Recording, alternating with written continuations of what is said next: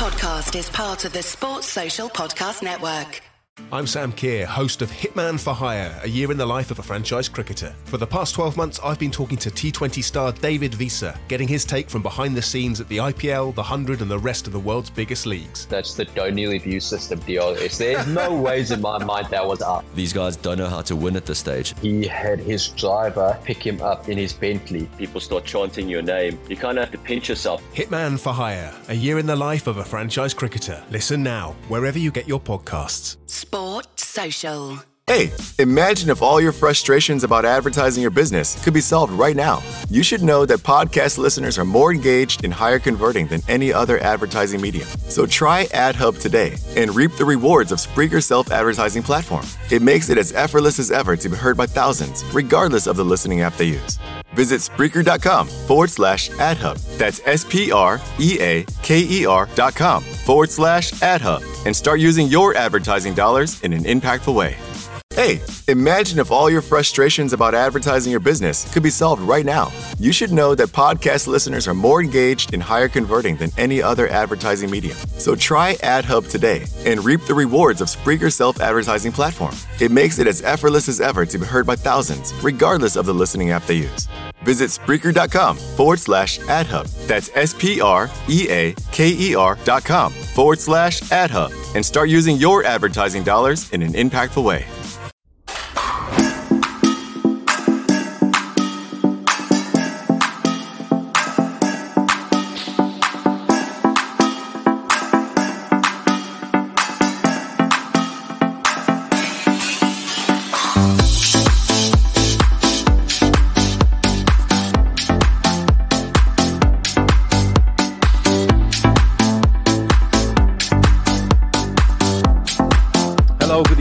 Welcome to the Fatback 4 podcast on this Sunday evening. I'm Gav, and with me, of course, I have got Shawnee, Grizz and Keith. This show is brought to you by Tayrock.com. Tayrock, of course, are a company that sponsor us on the Fatback 4 on a monthly basis, and they are a brilliant watch company with a huge array of timepieces, as Keith likes to call them, for men and women, gifts and jewellery. Go to Tayrock.com and use DayTrippers15 for a 15% discount, and you can check them out on Instagram, Twitter, and of course on their website. But listen, really good stuff. Go and check them out. We give them another mention later on as well. But we have a packed show tonight. We have stuff on Kabak. We have stuff on Kanate. We want to talk about Mbappe. He's making Levi jeans with some basketball player. And, of course, we're going to get on to Arsenal v Liverpool. Grizz has a new look, in case anyone's noticed. He was out in the back garden. He was out in the back garden earlier with levitating sunglasses, as he showed us in our group. And he is sporting a brand new look. The beanie's in the wash. Grizz, you wanted to say something? No, I'm very surprised at some of the comments about Chris has been, okay, I've used Manscaped, but it's not a new look. It's like the same look I've had since I was 12. No hair on my head and loads on my face. Yeah. Yeah. Okay. So, it's worked for you this long, Grizz. Why change it? Right. Listen, Keith, this is the key to success. If it's not broke, Exactly. Why fix it? And so I've been like this since I was 11, 12. I often remind my son, here's what it is. I mean, people, thank you for the love and noticing it, but it's nothing different, lads. Somebody there said in the chat, would you not get rid of all that beard and give us an Alisson-esque moustache for next week? Oh, yeah. We'll have to sort something out. For me to brave just a moustache, it'll have to be something like when we reach 20K. When we reach 20K or something. Well, you're on the bike, of course, at 10K. Yeah, 100% I am. 100% I am. You would need a big glass of milk. Getting close. Loads of milk in a square glass. But I am looking there and I'm saying to myself, you probably need to throw a bit of what's the gear they use to black out your hair? Dye? Is it just for men? Shoe polish. For men. Just for men. Yeah, you need to do with that. You're a bit grey. So that's all right. That's all right, Gav. All right. Okay. Well, if you 20K Alisson style moustache, 20K Alisson style, just moustache. Okay. Absolutely. Flavor tape. Log it, Janine. Log it. Log it, Janine. Of course, Shawnee, the head of all these sort of things, will log. So, that's in the book now. Right, let's get on to it. So, listen, there is loads to get through. So, let's get straight into it. Arsenal 0, Liverpool 3. And look, we're all delighted with that result and the performance, which is much improved. But we'll get on to that in a couple of minutes. But Shawnee, I watched a bit of reaction from Arsenal Challenge last night, and they were absolutely disgusted with the performance put in by their side. Aubameyang came in for a lot of criticism. Gabriel, Partey, there was a lot of them that came in for a lot of criticism.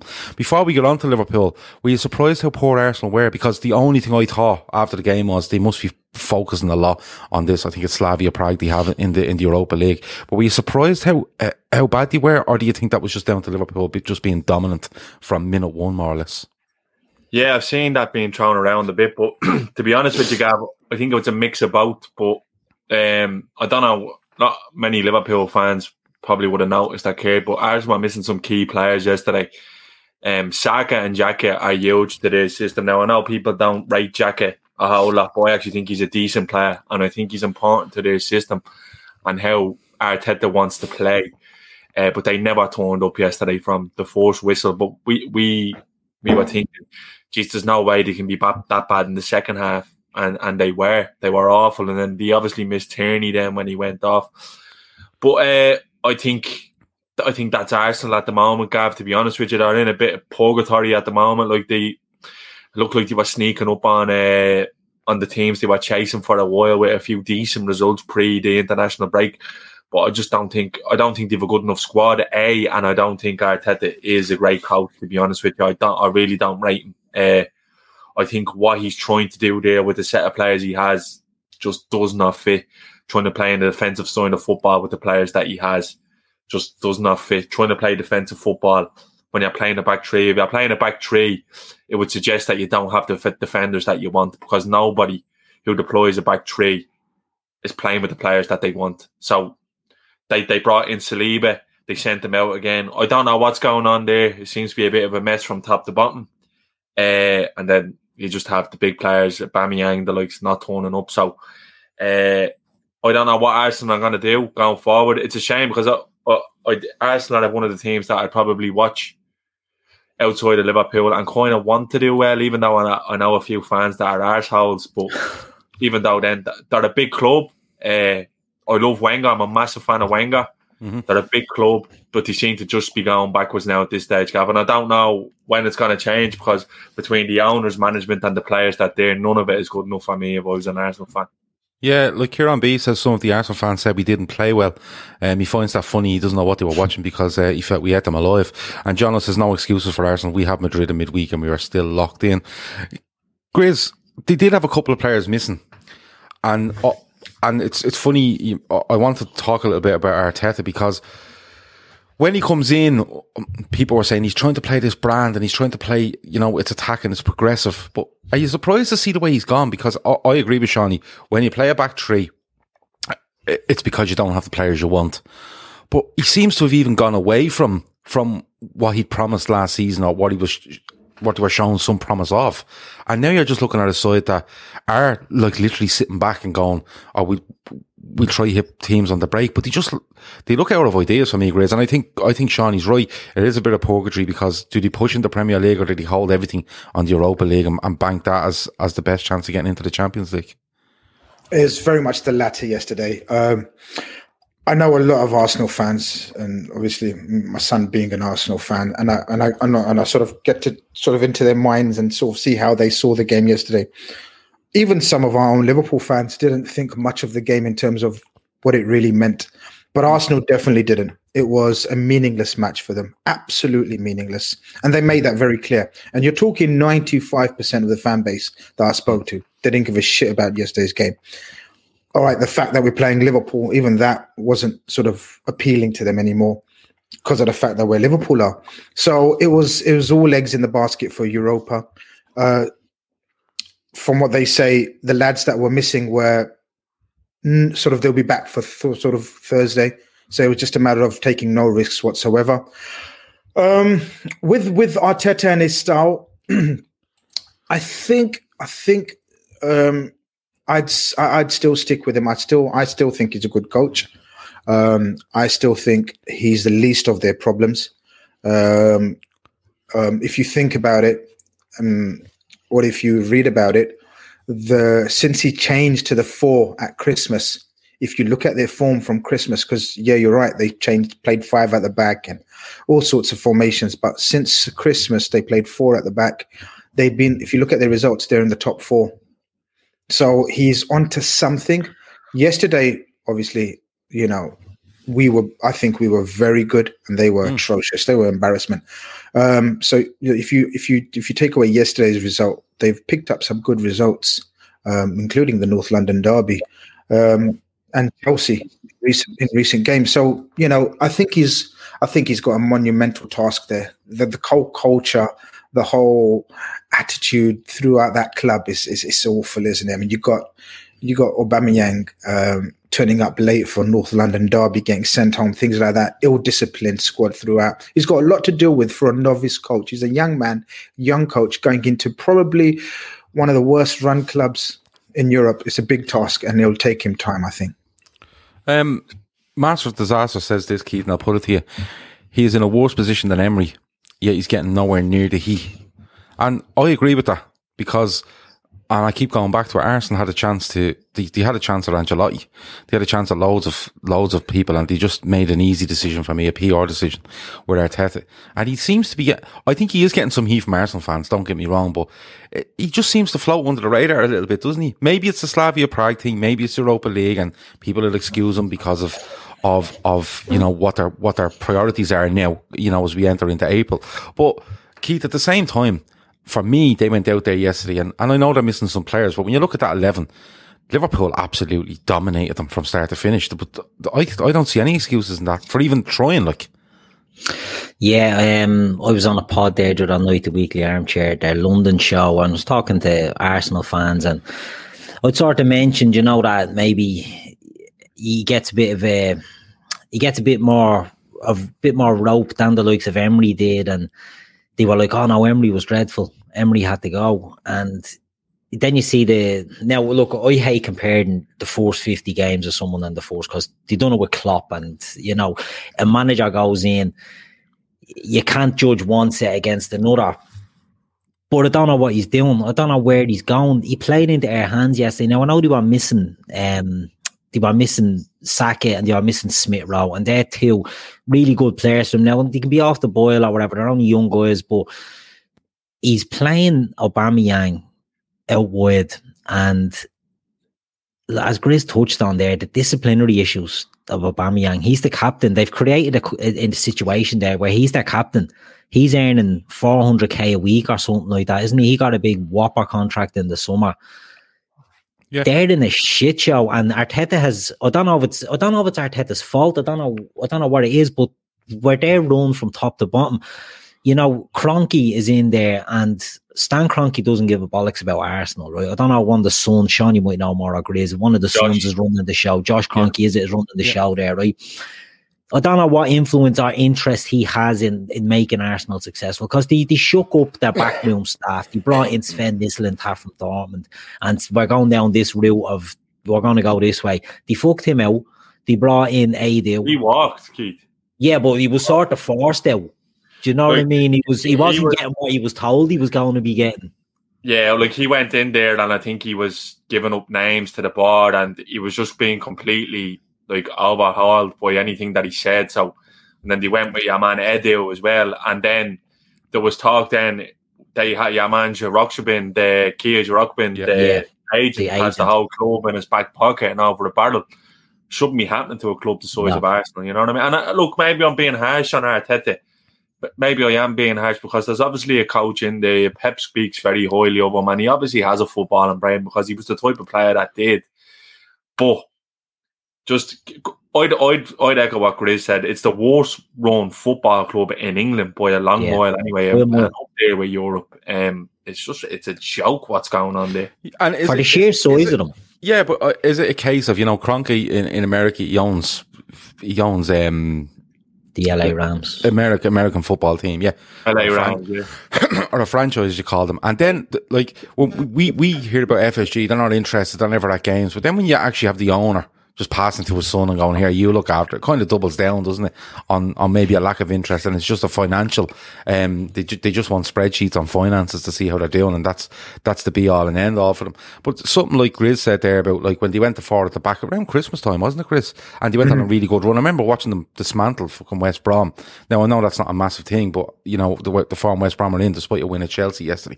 But I watched them and thought, yeah, they're starting to click a little bit, and then he's reverted to this.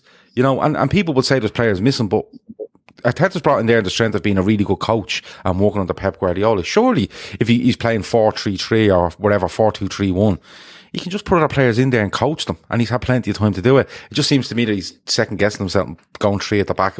It's a bit mad, but to watch them yesterday, I think it was a bit of, I have to say, I think it was a bit of them looking towards Thursday.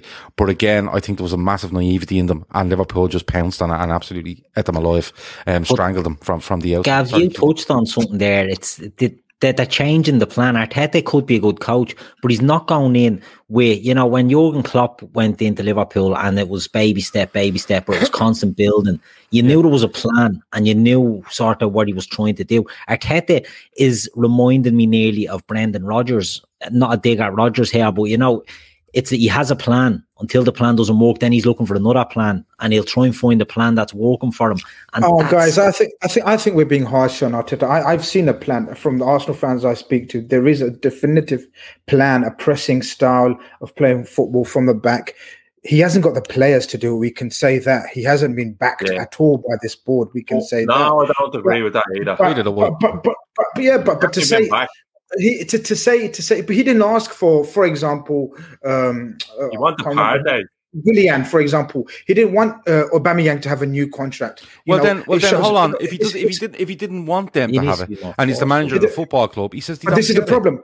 But this is why. But then he should. He should walk out. Shout out to a friend of the pod, Lee Gunner. This is why he literally tears his heart out and a hair out.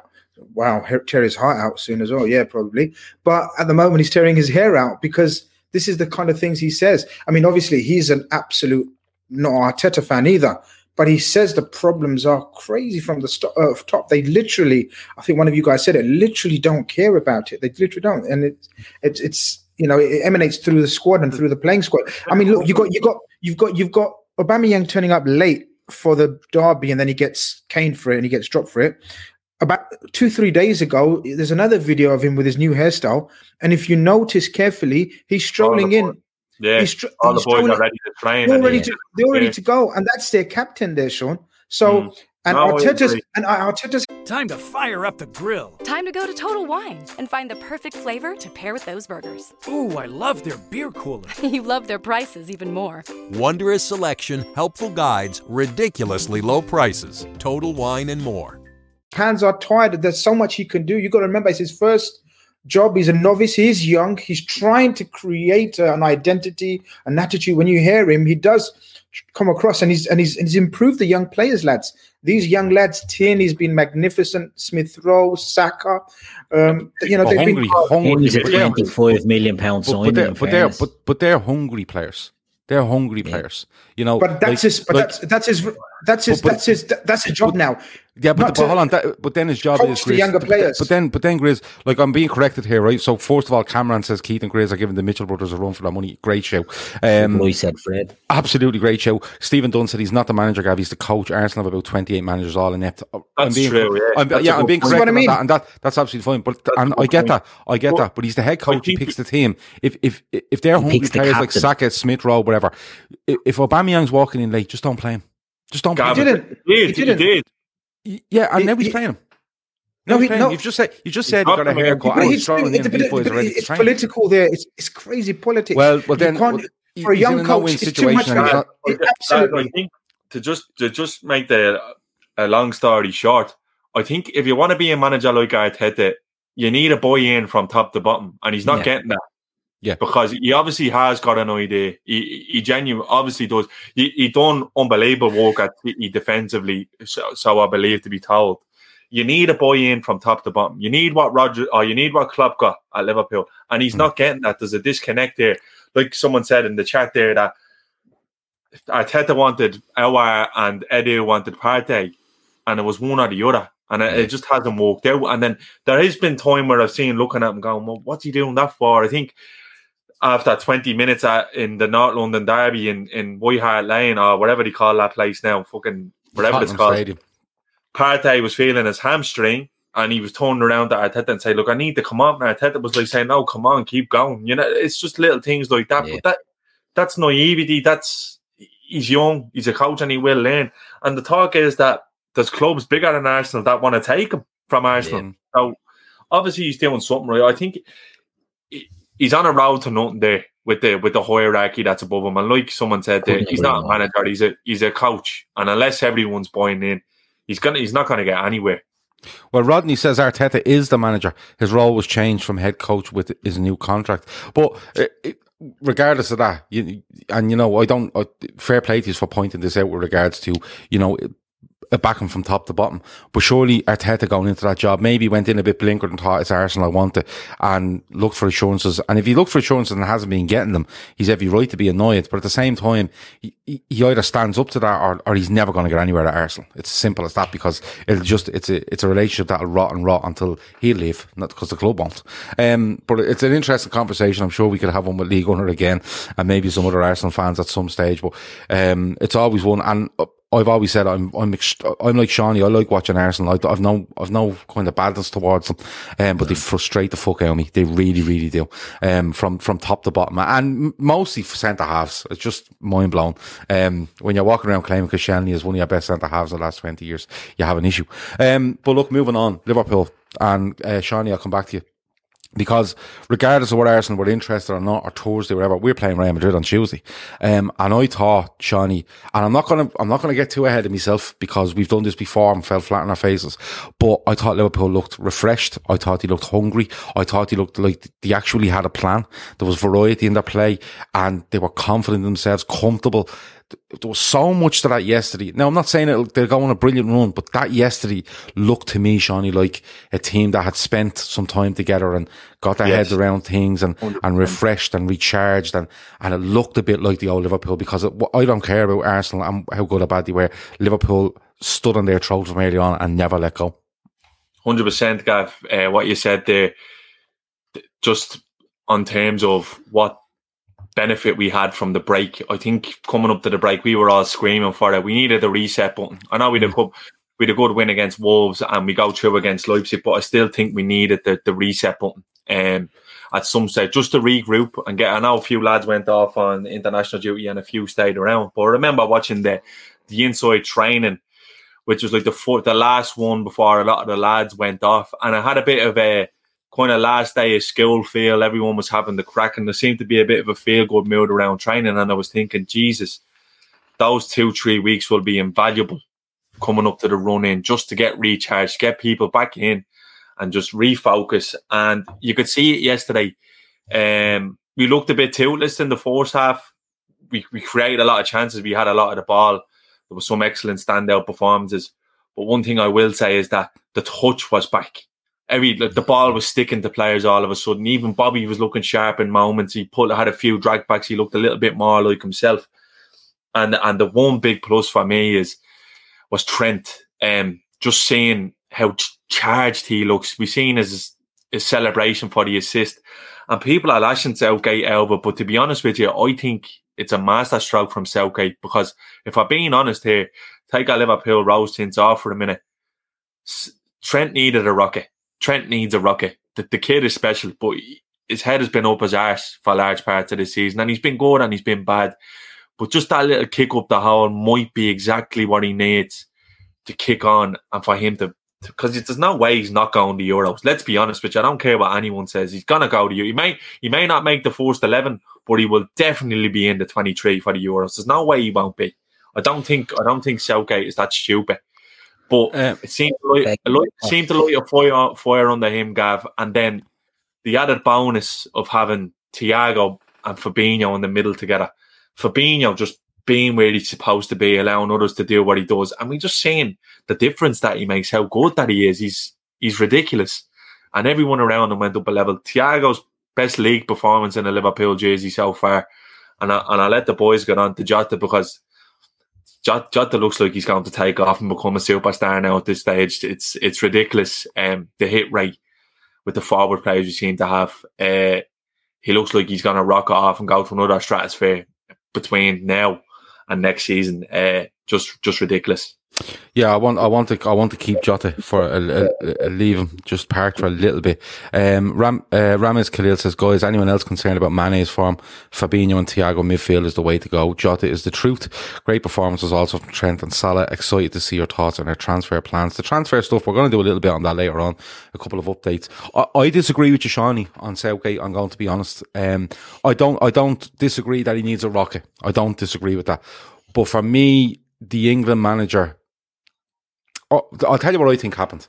I think what happened was, I think Liverpool had a word with Gareth Southgate and said, listen, we're out down to the bones here. He's played a lot of fucking games. He's still suffering from COVID or form or whatever it might be. Can you leave him out?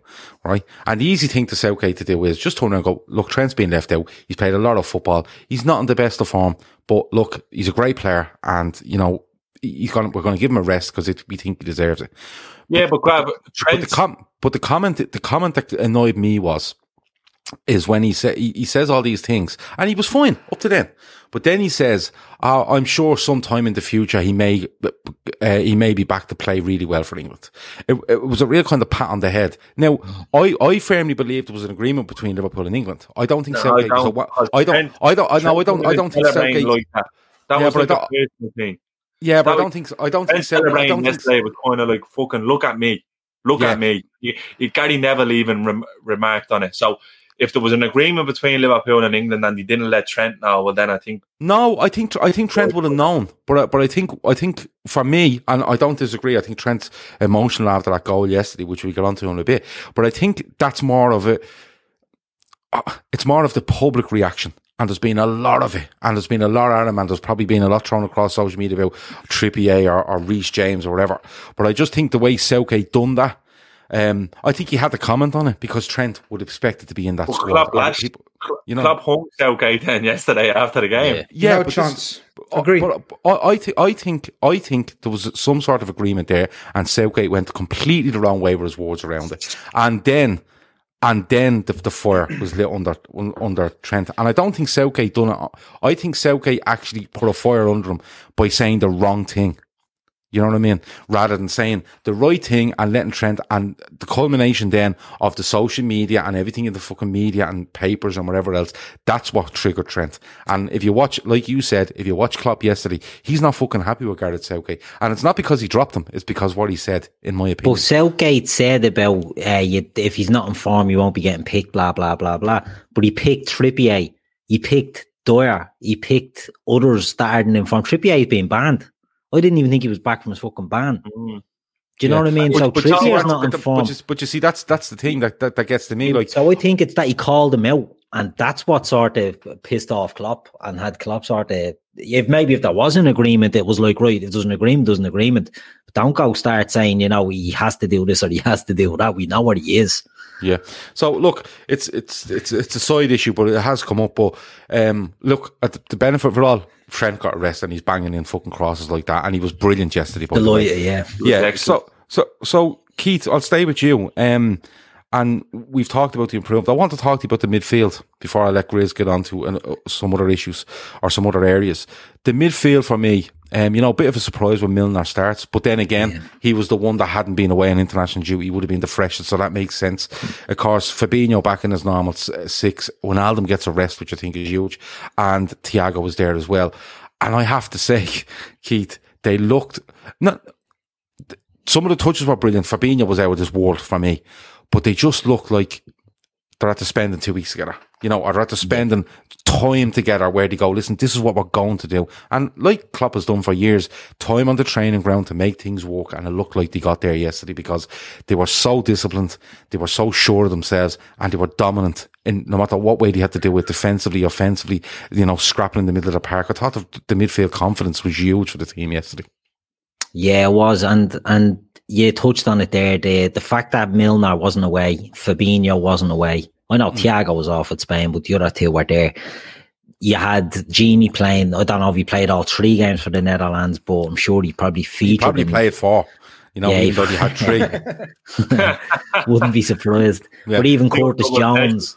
Yeah. Curtis Jones had a shit fit, didn't he, in the England under 21s, and his mate was basically abused, wasn't he? Yeah, but you know, he's had minutes on the international break, and it was probably a bit of a masterstroke because we don't usually come back well after breaks. Liverpool, we take a bit of time to get into it. But this break came at a perfect time, and you could see that in the play yesterday. Fabinho, I'm a big fan of Fabinho at centre back, but not the way this season has fallen. Not when he's the senior centre-back and he's got a different partner every week. That's not what he can do at centre-back. But since he's gone back into midfield, what we're seeing is the best defensive midfield player in Europe, possibly. People will argue, and they can make that case and argue. We'll make a case for Fabinho. And he's doing the job. He's protecting the back four. He's creating attacks. You know, he's doing everything. This nickname of his, the Lighthouse, just suits him so well. He sees everything. Do you know what I mean? Whether it's in front of him, beside him, behind him, he sees it all. He's absolutely fantastic. And we've missed it terribly in the midfield. We've said this for months now. Losing Van Dijk, losing Gomez has not just been about losing Van Dijk and losing Gomez, because when Thiago comes into the team, he's playing too deep. He's not playing his normal game. Now we've put Fabinho in there. We're seeing Thiago coming into his own now. He's getting used to the team. He's getting used to the system. He's getting used to the style. He's getting used to the referees in the Premier League. But having Fabinho there to do that work is going to help him. You can see with the two of them that they connect very well. Do you know what I mean? Even when Fabinho was playing at the back, you could always see a little sort of connection with them, passing wise. They were always sort of linking up well with each other. And I think that going forward now is a huge plus for us. A settled team with 1 or 2 changes now is going to make all the difference for us. And Milner came in yesterday and he'd done very well, I thought. I thought he was very well, especially when he went to left back. But then Arsenal didn't really offer anything against him. But I just thought it was a good performance. I thought it was. I was really, like, don't get me wrong, I thought we'd get onto the centre halves in a bit and we could talk about Alisson, but it was literally just his moustache. He'd fuck all to do. Yeah. But, you know, we've spoken about Trent, and but that midfield for me, you know the way they talk about functional stuff, and Liverpool are at the best if their front 3 or 4 and the midfield is functional, because that's how they do it. The fullbacks do their job and you know how it goes. But yesterday there was a bit more to it. There was even little passes that a couple of weeks ago you go, oh, that's just off, or that's just a yard ahead of a fella, and the teams are getting a chance to snap into us and break down our momentum. There was just things happening all the time for me. And looking at it, they're quality players. And a big thing is, look, Fabinho in his 6, Thiago playing ahead of him with a hard working Milner. That's perfect, because you've seen like at Bayern with Kimmich and Goretzka. You've seen him do that sort of thing. So it actually worked, but there was just something like a familiarity with him yesterday, which I thought was really, really good. Grizz, a couple of people have mentioned in the chat about Sadio Mane, and before we get on to the 3 goals and a couple of other players, people are just a little bit concerned over Sadio Mane. He hasn't been in the best of form, but is there an argument, Grizz, that if you have those 4, including Jota, fully fit, and one of them is quite slightly off, it's okay, because we have the cover there, we have the quality there. Because we've seen it over the years. Firmino mightn't be on it, Salah mightn't be on it, Mane mightn't be on it, but the other 2 cover. And we actually have that cover now. But overall, is it just one of those things with Mane, you're just going to have to just let him get through it and come out the other side? I think we're going to have to give him 100% the benefit of the doubt. He's earned it. The fella's been absolutely out of this world for 4 years, maybe. Is it 4 years, lads? About 4 years. Yeah. So listen, as much as I personally think he's been atrocious, and I say that with such a heavy heart because he's my favorite man. Like, he's my favorite man, but his decision making has been atrocious. His energy is there, his effort is there, the strength seems to be still there. It's just decision making in the final third seems to be totally gone. But I'm absolutely not writing him off and saying, "Oh, that's the end of Mane." Like we haven't said the end of Bobby, but as we've said, Bobby's definitely seen better days, and it's only downhill now for Bobby. He's still a class act at his best, like he showed yesterday. Same with Mane. I think Mane, Gav. 15 minutes could save you 15% or more. Oh, that's a cheer we used to do in softball. What? It's actually Geico. Whenever someone hit a triple, we would wave our bats and yell, 15 minutes could save you 15% or more. But we never got to use it because we would only hit home runs. Annoying. The phrase is from Geico because they help save people money. Geico? Yeah, they were our team sponsor. Geico. 15 minutes could save you 15% or more. I think Mane's decision-making, and it comes, 100% he'll get through it. And maybe it will come through at the most vital and important time of the season, which is now. Mane will terrify Madrid. Madrid will be terrified of Mane. And that will only help us against the fullback that he's playing against. So, for example, let's say Luis Vasquez he's playing up against, or the other fella's back now, Carvajal. They'll be having nightmares about Mane. They wouldn't have seen Mane every game this season, but they'll have memories of Mane in Europe from last season, in Premier League last season. So they'll sit back. They won't attack as much and they won't play as much. So we've always got that psychological advantage of someone like Mane when he's playing. So you've got to have him in the team. I love your idea about, not idea, but like the way you said, if we have all four of them, then one of them's allowed to have an off day or an off week even, or off couple of weeks, because that's the beauty of having 3 or 4 absolute world-class forwards. And in that second half, from the 60th minute onwards, when Jota came on and Bobby just slightly dropped, and you saw Mane possibly through the middle and then interchanging with Jota, I thought that's exactly what our plan was for this season. And you saw a glimpse of it. You saw 25 minutes of the a glimpse bit like City away. Yeah, you saw the evolution that was supposed to take place this season. And that's what got me really, really excited. I got really excited. I'm not going to lie. It's the first time in ages I got excited, Gav, because that's what we need to do now. We've got to have faith in especially playing teams like Arsenal, or the way that Arsenal played when they just sit there. Guys, it's go and try to defend against all 4 of them when they're on the pitch, when they play like they did yesterday. Because Bobby was good yesterday. I don't know if you want to touch on Bobby, but I'll put in a word for Bobby. Bobby was slick again. And when Bobby's refreshed and sorted out his hairstyle and everything, he looks slick. He looks like a footballer, yeah. Yeah, you could tell he was in the mood. But look, Mane, I think he is out of form. There's no hiding from me. I'm not going to say, no, it's okay. It's just it's been about 5-6 weeks. He's been really out of it. But there is glimpses, there is light at the end of the tunnel.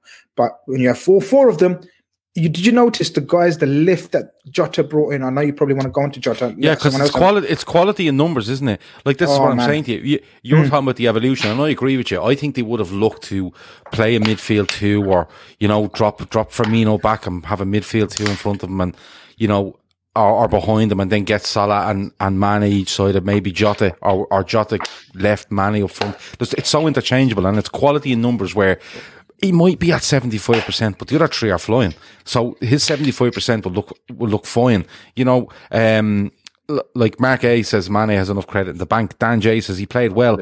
You can see he's lacking confidence at the minute in front of goal. A couple of goals on Tuesday will fix that. And Kev O'Sullivan says, as long as Sadio was getting chances, I'm not worried. A bit of luck, he gets 2 yesterday. I just think not only because he's flying, but keeping Jota fit will help those 3 boys not only on the pitch but keep their mind focused. I think it's huge, and I think that's been not only the football and ability of Jota, but his presence as the 4th man in the 4th man in that 4 to either put pressure on them or get on the pitch with them and not mask poor form but help them. Whereas Mane is not having a great day, but Jota scores 2. You know what I mean? And we kind of forget the Mane. So it masks it a little bit, but it helps so fucking much, I think. Both on the pitch or a fella sitting on the sidelines that's ready to come on. It helps the squad overall. Sorry, Shani. No, it's just, like you were saying, having the 4 there and fit and available will be massive for us in the run-in, but it's the characteristics of each of them. Like, Mane is a mad player. Mane is erratic at the best of the time. But, like, a goal or 2 will make all the difference for him. He's like a dynamo just waiting to go off. You know what I mean? Salah has games where he can be. Look at Salah yesterday. That's killer. That's elite finishing. That's just the highest end of attacking football you can get. And then you have Jota now, who's just giving us that little bit of directness. And all of a sudden, Gav, we have options everywhere. We've options on the bench for midfield. We've options on the bench for up top. And that's what is going to make the difference now going into structure and consistency will allow us to be successful in the back end of the season. Playing the same players every week will mean that we get better. It's not fucking going through a month and having 8 different centre-back pairings, 8 different midfields. It will be about having the same bodies available all the time. Jota only come off the bench yesterday. Yeah. You fail to realise, like, Bobby looked a lot sharper. Like, it's just... right now is the business end of the season, and it just looks like it's about to fall into place for us at the perfect time. Sadio Mane has always been a streaky type of footballer. He's always been that way. Never been any different. I'd be worried about Mane if the effort stopped, and it hasn't stopped. That's the main thing. Once the effort is there, we'll be grand. So it's about just keeping the key lads fit now, and a bit of luck. We could get 1 or 2 back maybe before the back end. And now maybe only Henderson is the only one who might make it back. Now I don't know what the story is with him, but it would just be a massive lift in this run in, because to be honest with you, after the Fulham game, I abandoned ship with the Premier League. You heard me saying, you heard me saying it was yesterday was a nothing game, but look, one result going, couple of results going your way completely changes the complexion of it. Until we lose a game, it's still on. When we lose a game, I think you throw in the towel. I think that's fairly obvious. Tuesday huge, Gavin. It just looks like the hunger and desire is coming back at the... Is this game on Tuesday going to be played at the Bernabeu or the training complex? Training ground. Okay, training complex. The Bernabeu is a building site at the moment. Yeah. Oh, is it? Couldn't just lash your railings around, a couple of cones? Yeah, a few hard hats.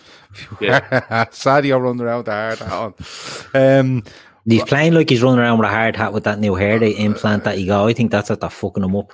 Just filling in that little bit at the front. Should have just left it or shaved the rest of it off. Yeah, you see. But it's time to let go, Sadio. I'm going to have words, don't worry. But the thing is, haircuts don't work. But look, Grizz gets his haircut and he's still on form. So look, if Grizz can do it, you should all aspire to be on. Come on, Sadio, let go. Before we finish on Sadio, I think the Crayes had a point in there. He's only had about 3 weeks rest in 2 seasons. Now I know the brothers, the Crayes, they could be the brothers, could be all of them. That was the Cray brothers. Could be the Cray brothers. I don't know. They might confirm or deny. It's up to them. But they pointed out that Mane's only had about 3 weeks rest because he went to the final of the AFCON last season and was on the bench 3 days later for us against Norwich in the first game of the season. Now I know the season broke up last season for so many months, but the players were still having to train and were still having to be, on some form of but they had to be on some form of standby as well. That this could be back. It could be overlooked because the long-term effects COVID is having on. Shawnee, I think you nailed it. I think you just reminded me, and one of my mates was telling me about sort of the different effects of COVID. And long COVID is the thing that's killing a lot of American athletes in the NFL and the NBA. They're saying they're genuine cases of players that just can't fucking run, that were fast, that were energetic, and just can't. Comment about St. Maxim today that he only played a half an hour, and Bruce said he was blown. So but I'll give you an even simpler one. And this may sound ridiculous, but this is really simple, right? You're talking about elite athletes, and they have this. One of the guys that does the podcast for us, his brother got it, right? And he describes his brother as young, fit, healthy, pure health, loves his training and stuff like that. And every so often, when he walks up a flight of stairs, he's gasping for air, right? And his father also got it. And his father, who's like, I think he's heart problems, breathes through it. Not a problem, no difference to him. So the effects are so much different on people, regardless of their health or how much they train or, how much they don't train. So it just shows you, like, it's going to affect people in so many different ways over a huge variety of time, if you get me. 100%. Like, you know what I mean? So I think the person, I'm not going to name the person who does the podcast with us, whose brother got it, because why should I? But he's saying to me that this was months ago he got it, and he's still today walking up flights of stairs as a young, fit, healthy man, gasping for air. He's out of air. And he's getting massive bouts of what would you call it? Fatigue. Fatigue. He's very lethargic. Yeah. Fatigue fatigue is completely different to being tired. Fatigue is awful. Fatigue is not. Being tired is if you sleep, you wake up, you're grand. Fatigue is no energy to do nothing, and you can see it sometimes. You can just, it just zaps you. And you look at someone saying there, Thiago and Trent. We need to take all this into account, lads, because this is new. This is completely new. Yeah. This is something that we're not even taking into account when it comes to these lads. We just think, he'd be grand. He's an elite athlete. He'd be fine. It's not working like that. It's coming and it's going. Yeah. So let's see. But Tony L says Salah got it, and he still plays like he's just think. But that's what I'm saying. It's affecting different players in different ways. It's just the way it is. I want to move on. The last player I want to talk about before we get on to the goals. I know we're 45 minutes in, but we're having a lovely time. And for anyone wondering, yes, I'm on the Guinness. They're fucking gorgeous. But Grizz, I'm going to start with you. Nat Phillips. You know, he was playing a bit of right wing, as someone mentioned earlier, for a minute or two, but it was fucking pipe and slippers yesterday. I thought he was absolutely fantastic. It's difficult to choose or find anyone that wasn't, to be honest with you. But yeah, the game plan worked a treat for someone like Nat Phillips and Kabak. And that is, our pressing was immense, absolutely immense. I know you guys have touched upon the midfield already, but the fact that them three, I think my biggest thing about them I'd give them is their intelligence, all intelligent football players. So Gini and Milner, I beg your pardon, Thiago and Milner may not have the legs as eights if they were sort of playing 6 years ago. But what they've got up there is far too quick in the mind for any of those Arsenal lads. And they showed that. And it enabled the front lads to carry on, continue that pressing what the midfield was doing. And then what it forced was Arsenal to keep pumping it long. And, you know, Lacazette and Aubameyang against Phillips and Kabak, you're having a laugh. I don't know what the duel's success rate, it was, but I guarantee it was above 60, 70%. Phillips and Kabak ate them alive, just had a vice-like grip on the whole team. And it made them, as you said, they played in their slippers. Me and you could have been playing in that flat back four, I should say. Gav, we could have done a lovely job, the grand job there. All right, you slightly struggle with the aerial, but I know along the floor you're a beast. But they were grand. They were, and you'd struggle across the floor, but in the air, I know you're a beast. There is my intelligence. But yeah, I'm not gonna lie. Just go with any high ball is going to kill this fat back forward if it doesn't go anywhere near Shawnee. Come here, Keith. Grizz just going into aerial challenge and shouting context. Come on. Keith. Honestly, you've seen Baresi play, right? Yeah. You're nothing like him. That's it. Nothing like him. But listen, we Philip. I tell you who I thought did slightly struggle, and it's on the back of sort of what we've discussed about Mane and the fact that he's played non-stop, etc. Robertson, he's had an injury as well, a couple of niggly injuries. I didn't think he was at his best, but it was brilliant that we were in a position to take him off at 60 minutes. But Phillips and Kabak, I know you want to go and touch on Kabak, but Phillips are brave. And that's confidence. That's absolute confidence for you. The fact that we saw him driving forward with the ball, and I was like, wow, this is Phillips when he drove that cross, like he was pretending he was Trent. Do you know what I mean? But that's confidence. He's growing as a player, as a man. He's got the team have got confidence in giving him the ball. How many times he was trying to find Thiago with those balls. There was one he found Thiago in the first half. I think it was probably one of the chances we created, and Thiago just flicked it first time out to Trent. I mean, it was a horrible ball, but he's got the confidence of trying to ping it into him because he knows that's Thiago. Wherever I give him the ball, he'll do it. So I thought it was wonderful to watch him play. And look, we can't literally thank Phillips enough for sticking around and becoming this force of nature that he has in the last couple of weeks, because God forbid, where would we be without him this season, lads, honestly. Dan J says, fair play to Phillips. I never thought he could perform at this level. I'm happy to keep for him to keep proving me wrong if it gets us top 4 and a 7th European Cup. And Megan McCallion says that Phillips and Kabak were brilliant yesterday. In her opinion, they didn't put a foot wrong. Can I touch on them before we move on from it? Because Grays is very... he doesn't like to give Phillips any credit. You can tell he's reluctant. Where? I gave who credit? You sort of you gave him a little bit. You kind of lean off the fence a little bit. What, Phillips? Yeah.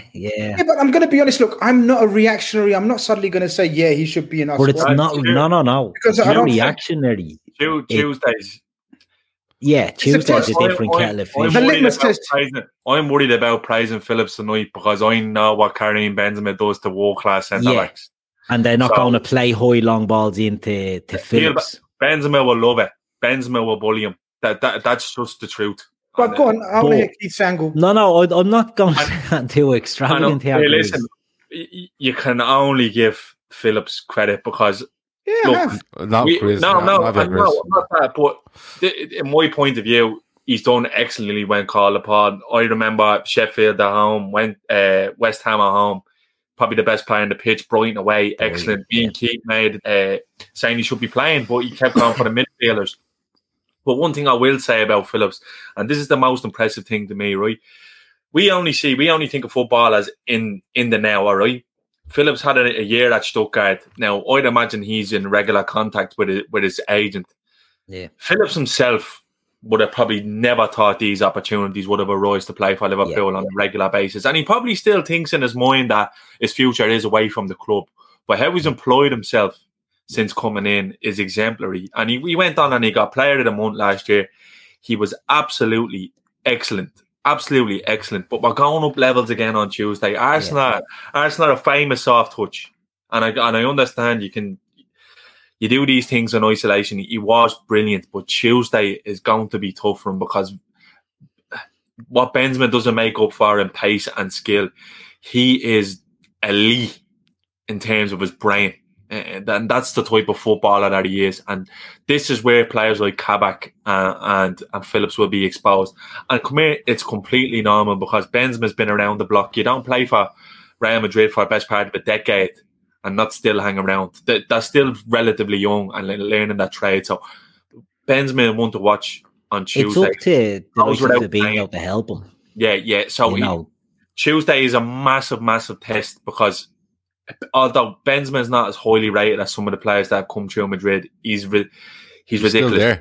And loads of them have exactly. And look at the player he's outlasted at Real Madrid. Yeah. Higuain, Di Maria, Gareth Bale, Cristiano Ronaldo. He's still there. He's still there at the end of the day, and he's been doing the business for them. And they could sneak a La Liga title now because Yoke have gone off a cliff. Atletico are beaten by Sevilla tonight, which is sort of great. It puts the focus on the Clásico next week, doesn't it? Tuesday is a big, big test for the lads. And look, I have no doubt that they will both attack a hands-on. And Keith said they will need a dig-out. So Phillips and Kabak will make mistakes before the end of the season. I'm not going to go overboard on criticism, but I won't go overboard on praise either. They've come in, they've both done an excellent job, and we'll get on to Kabak later on. Yeah, obviously. Well, before Keith lashes Grizz over, Kieran Doyle says Phillips is our newest cult hero, and Barry Devaney says Phillips will score versus Madrid. Mark my words, I'd love if that happened. And Grizz going, it was an alright goal. What about the cross? I'm only messing with you. I like that cult hero. I'm happy. Sorry, Keith. I'm not going to lash Grizz. No, I'm not going to lash Grizz over. Absolutely lash him over. All I was going to say was, the lads are getting better as a tandem. And you could even see, now Arsenal don't fuck all, but we played a higher line. And what we've been doing is we've been sitting too deep in recent games. And that's a lot down to the fact that Phillips is not quick enough. He gets isolated or whatever. But he's getting more used to it. And as Shawnee said, we all can accept he doesn't have a future at Liverpool, but he's securing the bag for himself now, and he's fucking making it. He's putting food on the table for his family for the next 10 years, and I'm delighted for the fella that he's doing that. In the here and now, he's doing it for us, which is great. But we just need Phillips and Kabak to stay fit. They have their faults. They're not quick. They're not the quickest. They're not that slow either. Kabak's sort of middling for a centre-back. He's not a quick centre-back, but he's not a snail either. But what I enjoyed about them yesterday, what I enjoyed about Phillips especially was, Grizz touched on it there, the midfield forced them, Arsenal, to long punts all the time, and they did. But when they were playing into Lacazette, especially, Phillips was on him like a bleeding rash. It wasn't the long ball in, it was when it was coming into Lacazette's body. Phillips was in and he was getting a leg in as well on him. So I think he's improving against that type of play. Now, Shawnee's right, Benzema's a step up, a huge step up, and we need everyone to be on it from, the first minute. But we're looking more solid, and the team's looking more solid when these two are making a partnership for themselves. And I just think, not that I wasn't lashing Grizz out, but I just felt that he needs a bit more. No, Grizz is a top man. The Mitchell brothers were all good, but I just think that Phillips is playing a bit better maybe than just praising the midfield or the others. I think he deserves a bit of credit for making a career for himself in these few games. Totally agree. Craig Lowe says we start them on possession. No one's got the ball off Genie since 1996, which is just a great show. The 3 goals, lads. Keith, I'm going to stay with you and give you the first one because we spoke about it earlier, the Trent assist. But Jota's only on the pitch minutes, and his knack. Now, don't get me wrong. I seen a picture today. A still shot of when the ball is landed on his head, and what Holding and that other clown Chambers is doing. Holding is flailing backwards, and Chambers looks like he's, like when you're about to bungee jump and you put your arms across your chest and you dive out. That's what he looks like. Yeah. He's nearly horizontal. But his knack of getting in there, the cross, outstanding. But his knack of just getting in there, not the biggest guy in the world. People are having a go at Leno, thinking he should have saved it. I don't think he has a chance of saving that. I think it's a fucking bullet header. Yeah, it's a bullet header, and I know people are probably, you get a hand on it or an arm on it, a forearm, and it still goes past you, but it's a header. It's all about the cross, really, you know what I mean? When you get a cross like that at that pace, you just have to connect with it, and it's going to be a bullet header, and that's what it was. Now, fair play to Jota, because he's not the biggest, but he has a great leap on him. Yeah, you can criticize Holding and Chambers, but he was strong, and he got up there, and he buries the header. There's nothing Leno, I don't think, can do with that, because, all right, if he gets a stronger hand on it, but it comes at him so quick. Do you know what I mean? Like, it's an absolute rocket of a header at him, and I just think it's a great goal. The cross, everyone's going on about the cross, and it is an absolutely brilliant cross, but it's a great leap by Jota. Do you know what I mean? It's a great leap to get up there. The position he finds. Yeah.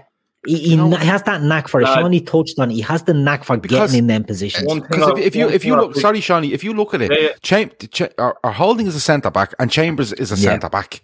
So it's not like he's peeling off onto a small right back and trying to get a header on it. He's getting in between two centre halves that 6 foot should know. Like that fella playing at right back, his first thought all day long, because he's a centre half, is get close to me centre half, get close and close and close. That's me cover, and I don't leave any gaps. And he just finds his way into that smallest gap. It's a brilliant header. Sorry, Shawnee. No, one thing I love picking up on little things like this, because I watched the analysis from the different channels around. So Norway, Alan Shearer was doing it, and Lineker was obviously doing Match of the Day, and Ian Wright. And they are massive fans of Trent, because you can only imagine the type of strikers that they were, how much they'd love to have a Trent Alexander-Arnold whipping in balls to them, because they know exactly all you need to do when you have that quality of delivery is touch the ball. And they remarked on people being harsh on Holding and Chambers. And I would have been like you, Gav, talking about that height, but height doesn't come into it. Alan Shearer made a point that if you do not stop that cross from getting to where it's supposed to be, it doesn't matter what you do to the man that it's going to, because when the ball is hit in with that quality, all it requires is a touch. All it requires is a touch, because a good striker uses the pace on the ball to direct the ball exactly where it's going, because the ball is only going to go as fast as it's crossed in. It's whipped in at 1,000,000 miles an hour. All Jota has to do is touch it. Mane has one in the second half, and all he has to do is get a touch on it, and it's going in. Trent with that 3 or 4 yesterday. You hear all of these legendary strikers, your Linekers, your Shearers, Wrights, they all fawn and drool over Trent Alexander-Arnold. But they fawn and drool because them 3 players knew where to be, and this is what I'm saying. This is the biggest thing for me. It's not about his height. Imagine how many times fucking Alan Shearer in his career made the perfect run and bleeding Robbie Solano didn't know where to put the ball. You know but that's what I'm saying. You know what I mean? Like that's why their eyes were just widen at the thought of Trent, because exactly it's not your height. It's being there, and Jota just seems to, like, you know, we've all seen him as this, you know, player off the left at Wolves and stuff like that. Maybe played in the front too with Jimenez or whatever, but it's just that knack of being in there, and the ball is sensational, but it's sensational because that fella knows this fella's bigger, it doesn't matter, I just have to get in there and I know what's going in there, and he's a good finisher. That's the biggest thing for me. Grizz, Salah makes it 2, and you know, we see it, good little ball from Trent, I think it was, Fabinho down the side. Gabriel panics. He panics at Salah's pace, and it's a really cool finish. I've seen people having a go at Leno for this, but he just nutmegs him. We see that every week. It's a brilliant finish from Salah, and he's got 1 more goal than Thierry Henry in his first 150 league games for Liverpool. That's an astonishing stat, isn't it? It's frightening, but can I talk about the 3rd goal? Can Keith take this one? Because my favourite was the 3rd goal. No, honestly. No, please. Keith, I beg you. Keith, will you take this for him? Can I take it? Shawnee will take it. Shawnee can take it. Yeah, go Shawnee. And Keith can have the 3rd one then. No, Keith, you have that. I ran away. I had the 4th one there, so go ahead. Oh, Shawnee. did you? Oh, I thought Shawnee had the first one. All right. I took it. Before I let Shawnee take it, let Shawnee take it. No, which one? Before we do, can I just say one thing before we move off? I have about the delivery and those strikers loving the delivery. A perfect example, right, before we move off this. And it's someone we've spoke about recently, was Ruud van Nistelrooy when he was at Manchester United. And David Beckham was on the wing. And David Beckham was putting in that delivery all the time. And Van Nistelrooy was getting 40 goals a year. And then Ronaldo came in and the delivery wasn't coming because the right wing was then cutting back. And Van Nistelrooy's making the run and he's not getting the delivery. He made a brilliant point. Love that delivery. He was on Ferdinand's podcast and he said that actually. Ferdinand was talking about the thing with him and Beckham. He says, you knew where I was going with Beckham, but with Giggs and Ronaldo, you didn't know whether they were going to core in and try B2 at 3, whereas it was just first time whip every time. It's a great point. Just Trent is ridiculous. He needs more respect put on his name. Well, who's taking Mo's goal? That's what I want to know. Johnny. Well, you're getting the 3rd when you're moaning. Give you the 3rd, Keith. We can freestyle on it. I'll say one thing. The Fabinho pass is disgusting. Yeah, ridiculous. It's disgusting. It's out of this world, to be honest with you. It's outrageous. Keith, do you think he panics, Gabriel? Because I think he does. I think all things being equal, if he doesn't panic, he clears that. But I don't know whether he's panicking at the pace of Salah or he's trying to be. Is he trying to play too much football instead of just being a defender? But Salah frightens the life out of him for me, and then I think it's a really good finish. Oh, it's a great finish, and it's perfect for Salah, because if I'm going to be critical of Salah, it's when he's running at players, I think he makes some bad decisions. But when he's running sort of at pace like that, one-on-one, when a player's beside him, the defender's in huge trouble, if you know what I mean. Like, so that ball was just a perfect clip ball, and we've seen Fabinho clipping balls in all the time. That was an absolutely perfect pass. And once you saw the position of Gabriel, you knew he was in the shits as soon as the ball went in. And Salah just put him under that pressure. Gabriel's eye patch got in the way. Exactly, yeah. Could only see out one eye. But is it Keith? Is it the way the pass is played? Because if Fabinho plays that, you know, into out, it's going away from goal, and Gabriel it's easier for him. But the way he puts that, the way it's turning as it goes, it's nearly putting him under one where it's like it's under his feet nearly, or the way you have to play it back to me. He leaves him in 2 minds, and then of course you have Salah's pace is just burning you. And once Salah gets an inch on you, you forget it. You're not getting him back at you. You're not getting near. No, you're not going to catch him. Like he eats that up. That's the type of chance that he looks for when a defender's, like I said, on the back foot. He's fucked. But it was you're right. The ball was perfect. The way it went, everything about it, the pace on it, it just it sold him down the river. Now, Gabriel started off okay for Arsenal in his career. I don't mean yesterday, but he was all over the shop yesterday. And I think the last thing he wanted to see was a blatant clip ball like that coming in at pace over the top of him with Mo Salah running at him. And I think he shit himself. And I think he made all sorts of blatant rash challenges. But Shawnee can take over on the finish there if he wants. Go on, Shawnee, knock a tap it in. Yeah, surprised me. Just like Salah has a tap in, Keys had to leave me with a tap in there. Salah, I think too much of time goes back inside on his left, and you can think. Yeah. I think Leno actually anticipates that, but as soon as he sits down, Mo just rolls it through his legs. It's gorgeous. It's training ground stuff. It was lovely. It's just one of those goals that we haven't been seeing in a while, and it's just one of those things that makes you think we might just be clicking here at the right time. I know you said, Gav, there's been a few false dawns, but just little things like that. We know where front three plays off instinct. That was pure instinct yesterday. And Mo had fucking Gabriel on ice for large parts of the game. And again, just clinical. 2 goals, and I think it was in 3 minutes. 4 minutes, yeah, we just took the game away from them. And that's what we need to be doing from now on, going forward until now in the end of the season. Grizz, there was lots in our WhatsApp group, especially when we go 2-0 up. Shane Davern, of course, behind the sofa with a share bag of meanies and a couple of bottles of Moretti. But the first thing he said was, you have to manage the game now. And it's a fair point he makes, you know, and because you're always worried, Grizz, you know, you're 2-0 up, you're away from home, Arsenal get a goal back, and they could, by being shy, they could get a 2-2 draw over it, and we're going, what the fuck's going on here? But then Jota just decides, no, I'm fucking completely taking this away from you. Talk us through it, Grizz, because I've heard on the grapevine you'd like to speak about this goal. It's my favourite goal. It really is. Ever? I mean, no, for the night. Okay. Because obviously, look, Trent's delivery for the first, and Jota's movement and intelligence, and then the Salah finish and run. We've discussed that, but I thought the third goal, Gav, was epitomised the game. So Arsenal trying to play out, us counter-pressing them straight away, Trent's quick thinking, Mane's miscontrol, but he's in the right position. And then Jota says, fuck off, all of you, you silly cunts. And absolutely, you slags, mercilessly just slams him. Oh, he does in Portuguese. Yeah. I live for it. He says some of those things, and he just lashes the shit out of it into the back of the goal.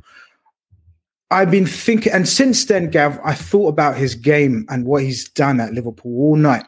Because sometimes I have these nights where I study certain aspects and topics, and if it was. Ese último McNugget me toca a mí porque soy la mayor. ¿Y eso qué tiene que ver? Los mayores se respetan. Eso no existe, ¿cierto, mamá? Ya. Quédense tranquilas. Aquí hay otra cajita de McNuggets. Respeto, ¿viste? No hay rivalidad cuando hay McNuggets deal. Hay un deal para cada salida familiar en McDonald's. Compra uno de tus favoritos, como unos McNuggets de 10 piezas, una Big Mac, una Quarter Pounder with cheese o un Filet-O-Fish y te llevas otro por $1. Por tiempo limitado, precios y participación pueden variar. Válido para un producto de igual o menor valor.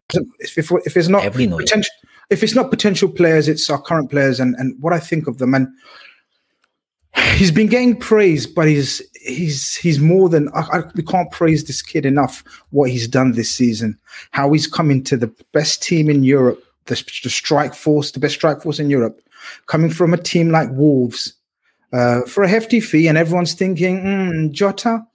I mean, okay, fair enough. Good squad member might make a difference, and then he's taken over the gaff in those first 9-10 games before he gets injured. Scores a goal a game, it seems, when he starts, or even when he comes off the pitch. Says, I ain't here to play no backup role. You got your Mo, you got your Bobby and your Mane, but the attitude and desire this kid shows from day dot.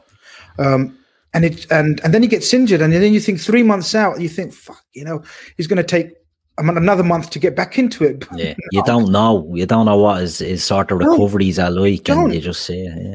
And he comes back better than ever. And I thought yesterday as well, just as soon as he came on the pitch, it lit up our attack. It lit up our team. Suddenly, Thiago saw movement everywhere. Suddenly, Fabinho saw the likes of Trent suddenly saw movement everywhere.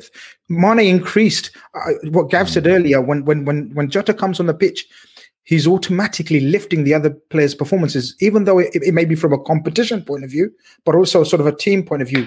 And the camaraderie, they showed at the end there was I got excited again, lads. We haven't been excited much with Liverpool. But I got excited again. And the way he just lashed that into the corner, I loved it. He thought, no, because that first half we had control, we had lots of play, but there was nothing concrete in terms of efficient, just finish the job. And that's what Jota brings to you. It's scary. I was actually comparing him and I was trying to work out who does he remind us of, yeah?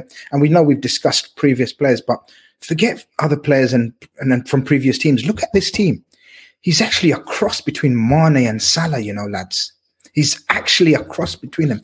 He is hungry as Salah for goals. And his play and his incessant pressing is just as like Mane. And he's the perfect mixture. It reminds me of Tevez. Yeah.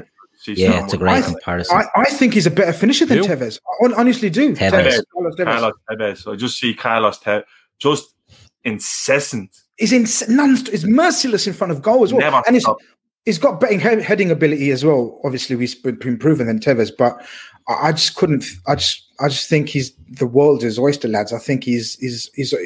I read a stat and then I nicked it and used it in a brilliant tweet. And that he's got, after 14 games, he's got a better record than Mo in terms of goal per 90 minutes. I mean, that's fucking insane going in a season like this. Yeah, I'm trying to think of a comparison. Like Tevez is a good one, because Tevez pops up all over the place. But the biggest thing for Jota for me is it's just where he turns up. It's just, like when I say to you, like we've spoken about his heading ability and stuff like that, and he's fairly quick. I don't think he's lightning quick. I think he's fairly quick. I think he's a good finisher. But it's when you say, if I said to you, what is it about Jota? Like if you say what's about Salah, his pace is fucking monumental. It used to be that with Mane, but now he's a bit more of a creator. Firmino, he orchestrates. You see players, what does this? But when you try to pick an attribute of Jota, I think it's quite difficult. And I don't think that's not a slight on the player. I think it's just, he's so, for me, well-rounded as a player. So, can he run off the back of you? Yeah. Can he hold it up? Yes. Can he be a number 9 and get in the box? You've seen it in that third goal. Because you see defenders bouncing off him as well. Yeah, but that's what I'm saying, Shawnee. If I said to you, give me the first thing you think of a player, like if I said Michael Owen to you, what are you going to say? Pace, right? Pace. If I say to you, Ruud van Nistelrooy, you're going to say clinical. If you're going to say Shearer, strong, and he just buries the ball, you know what I mean? Yeah. Fowler, natural finisher. But when you say to Jota, you kind of go, is it pace? Well, I wouldn't know his pace. Intelligent. There's so much to him. And do you know what he's nearly like? He's like, do you remember these players used to rave about that arrive late in the box? Yeah, that's what I was going to say. They never arrive late in the box. They were always in the full box, right? They're just always there. That's what I think it is. He's like a striker that arrives late in the box. It's mad. But I think, and we, no doubt, I said it to you in the WhatsApp group yesterday, I think Jota will tear the arse out of this league next season. And I think the biggest reason for that is if they bring in another forward player, and you allow Firmino a rest, and you allow Jota to get in there, and you allow Salah a rest at times, Mane, and this fifth player gets in, and you have a team of 5 there, I think the Premier League could be terrified by them 5, simply because, A, you don't know who's going to play every week. Well, you probably do, but you know that 3 of them will play and 2 of them will be on the bench. And I think, heavy legs in games, I think Jota is just perfect for it. And if you bring another player on top of that, it's unbelievable. Lucas Halsberg put a good comparison in there and said David Villa, and I think that's a nice comparison of a player. David Villa wasn't the quickest, wasn't the strongest, but he was always in there and he was always finishing, and he, similar build and all that. Loads of different goals. It's hard, David Villa. It's hard to compare him with a player because of the type of player he is. He does get in late into the box. That was the beauty of that third goal. I think he came in and he just took it. We're too nice. We usually get that and pass it. You should probably just compare Jota to Jota, because his fella's making his own name for himself. Exactly. Obviously, we can make comparisons to. Well, regardless, I said it. I said it just after he came back. That I said it myself. I think this time next year, people will be talking about Diogo Jota as one of one of the best number 9s around in the game, because he's ridiculous. He just gives you so much, and I think he scores every type of goal as well. Yeah. But not even that specific type. He is. You know, when you hear this thing, he can play all across the front line, and most of them fucking can't. He can, because he doesn't have that. Like I said, he doesn't have that attribute where you go, put him through the middle, he's just pace is blistering. Put him in the middle, his heading is fucking outstanding. Put him as a 10. He actually can play all across the front line, because his attributes are all around 80 to 85, and that's brilliant because it suits you. You're not relying on just his pace or just his, you know, his shots or whatever it might be. I think he's a fabulous player, and I think the biggest thing is a 5th player in that squad next season. I genuinely do, because I think it not only stops teams from just designing their tactics around, say, a Jota, Salah, Mane, or there's 5 of them you have to deal with. How the fuck are you meant to bring up, possibly 3 or 4 different game plans for these players? You look at Daka today; he could be another mad shit. I think he'd be very, very, very highly rated by Liverpool, Daka. But that's the game. We're at 260 likes. Kev O'Sullivan reckons we should stop talking until we hit 300. Listen, there's 700 people in this chat. There's a Kabak update exclusive if they want to get to 300 likes and like get a Kabak update. Like, are you not giving that till 300 now? Yeah, you know, if we haven't reached 300, it's fucking bollocks, isn't it? Like, okay. Are you taking a piss? Like, so you get very upset. This way, I don't no, like. But it's true though. It's like, are you taking the piss? I don't like. You like it. Not you, Gav. Not you. No, I don't like. I don't like mentioning likes when you're on board here, because you get very upset. Yeah, they take the piss, Gav. Like, they know it's their favorite show. It's bank holiday weekend. It's Easter. There should be happy vibes. Press a fucking button. That's what we're asking you to do. Press it now or on the way out or whatever you might be. Someone let us know when we get to 300, will you? And Grizz will start talking about. Kevin Sullivan says it's 283. So if you get to 300, 291 now. Oh, 291. We're going to get it. We're going to get it. But before we get to Kabak, Shawnee, I'm going to come to you, and I want to talk about Kylian Mbappe, right? Because is it LeBron that's acting the maggot with him and making t-shirts, printing t-shirts in the ILAC? Good lads, 300 likes. Good lads. Right, collaboration, didn't they? They're doing a collaboration, but Shawnee, now I'm not for 1 minute saying, you know, Mbappe 2021 is a great tag, and we put it on our show because I find it a bit of a laugh, right? But Shawnee, no, that's what I'm going to say. That's what I'm going to say to you. Is there seems to be, and listen, you know me, Shawnee, I don't read a lot of social media. I don't read a lot of articles. I watch football and I comment on it, right? You guys are much more in depth than what you do. What I'm saying to you is, Shawnee, is there in your opinion, a growing emphasis on Kylian Mbappe joining Liverpool, and this LeBron James thing is just another layer to that possibility? I don't think it's a growing emphasis at all. I think this is something that's been worked on for years, if I'm being honest with you. I think this is something that has been worked on since Mbappe has been at Monaco. Yeah. And that's not to be acting ITK or anything. I just think when you're looking at these businessmen, commercial value and what a player can bring, I think Mbappe is cheap in terms of what you get for what you pay for. Not only talking about his ability to play football, but what he is waiting to become in the game. Himself and Haaland are waiting in the wings to be the pretenders to the crown that's going to be left behind fairly soon by Messi and Ronaldo. And there's no doubt in my mind that pre-LeBron, post-LeBron, whatever, that FSG don't understand how big the opportunity they have now to get someone like an Mbappe in. My only drawback on it is that I read recently how much he's making a year at PSG, and for him to want to play for Liverpool, I think he's going to have to be hungry to want to play for Klopp, and I don't doubt that he is, because he's publicly said in interviews how much he likes Klopp, and he's talked about Liverpool before. His wages is the only thing that I think. I don't think the transfer fee is an issue at all. But I would not be surprised if Liverpool are ready in a package to bring him to the club. And I do think it will be dependent on one of the big lads going. And to be honest with you, I would have absolutely no issue replacing any of the front three with Kylian Mbappe. I'm just letting that be known now. I think it's a massive, massive, massive opportunity, not only for the player, because I do think it's an unbelievable move for Mbappe in the next step in his career, because I do think we could rocket him again to another stratosphere. He's 21. He could play for Liverpool at 4 years and go to Madrid or Barca before he's even in his peak.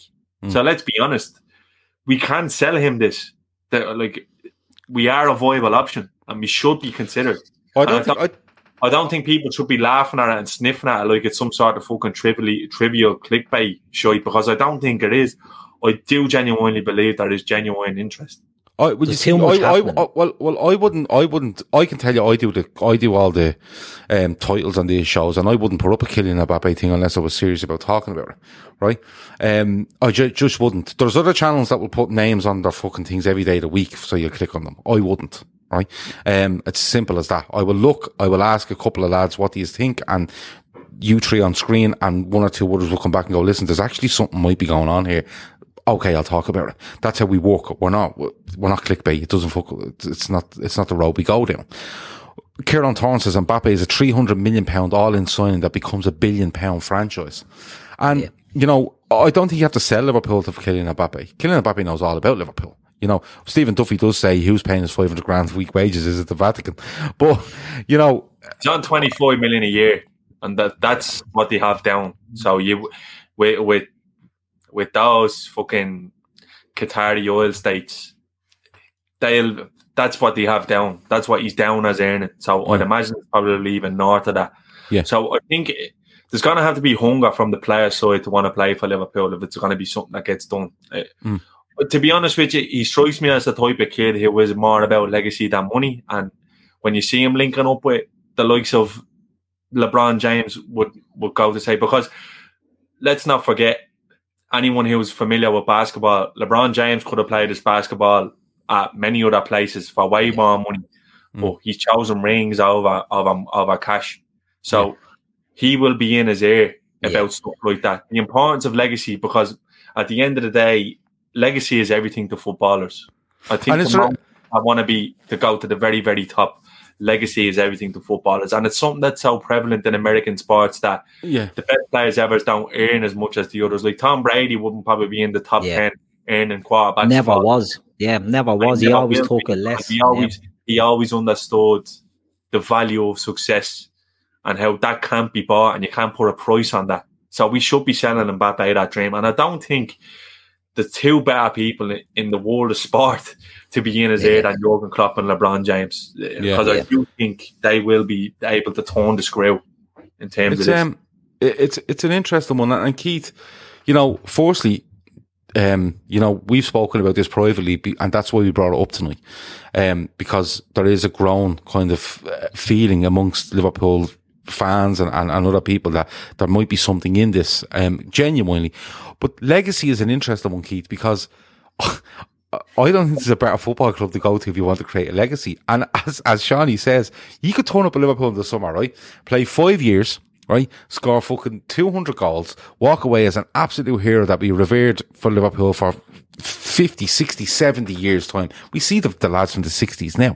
They're still revered. So he could actually have a massive legacy, walk away from Liverpool and go to, whether his dream is Barcelona or Real Madrid, whatever it is. And that's just a personal thing, right? I just want to pick up, Billy Wyman says in the chat there, LeBron is the highest paid NBA player in the year every year. He's not even in the top 5. It doesn't make anywhere near it. Yeah, and that's a great point. He's nowhere near it because he's given up half of his salary so that Anthony Davis can play with him. So and always has done that. Always has done that, Shawnee. Yeah, they're right. Yeah. But like, is the legacy thing, is that a big factor, Keith? I know the money is massive, but the legacy thing has to be a big factor here. Is that something that puts Liverpool absolutely in the race for this? Yeah, I think it is, because I think Kylian Mbappe is born in Paris, right? He's a Paris kid. He's not going to get to where he wants to be by staying with PSG. He's there now, and he's built his sort of reputation. It's not a competitive league. Now, they bring in Neymar, they bring in Mbappe. They still haven't got over the line in Europe, and that's what everyone wants, is to get over the line in Europe. But Kylian Mbappe knows if he can go to Liverpool, let's use Liverpool as an example. We're a Liverpool fan channel, right? So we'll use Liverpool as an example. He goes to Liverpool, as Shawnee said, and you build a reputation, a godlike status, and you only have to look at players who've done it. You only have to look at the players who've gone and done it, that have taken Liverpool and have gone and been revered for it. That's what we sell them on. Jurgen Klopp has constantly spoke, or we've been told that Jurgen Klopp and Kylian Mbappe's people have been in constant contact for years, since he was at Monaco, that they've always wanted to be kept in the loop for them.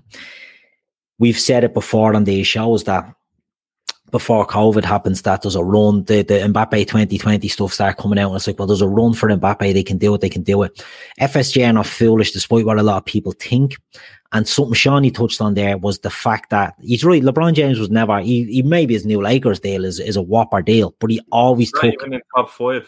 Yeah, he always took a haircut to allow others to get money, because you're right. He's doing Space Jam and the rest to make the rest of the money. That's where it is. It's endorsements. That's where they make the money. And that's the way Liverpool can get around the Mbappe thing. I've seen somewhere that he gets a cut of the jerseys that he sells. I remember when Man U signed Pogba, and that was all, that money gets made in jersey sales alone, and they make back their money. Liverpool can do something around that. Again, Shawnee touched on the PSG wage bill is this or whatever, but like Man City, their salaries are a certain amount, and it's all their image rights and all that bumps up all their bleeding wages. Finally, a bed that senses snoring and automatically responds. Meet the Ergo Smart Base from Tempur-Pedic, our first system that detects snoring, then automatically adjusts by raising the bed. And now, during the Tempur-Pedic Summer of Sleep, all Tempur-Pedic mattresses are on sale, with savings up to $500 on adjustable sets. Get your best sleep, all night, every night. Learn more at Tempur-Pedic.com.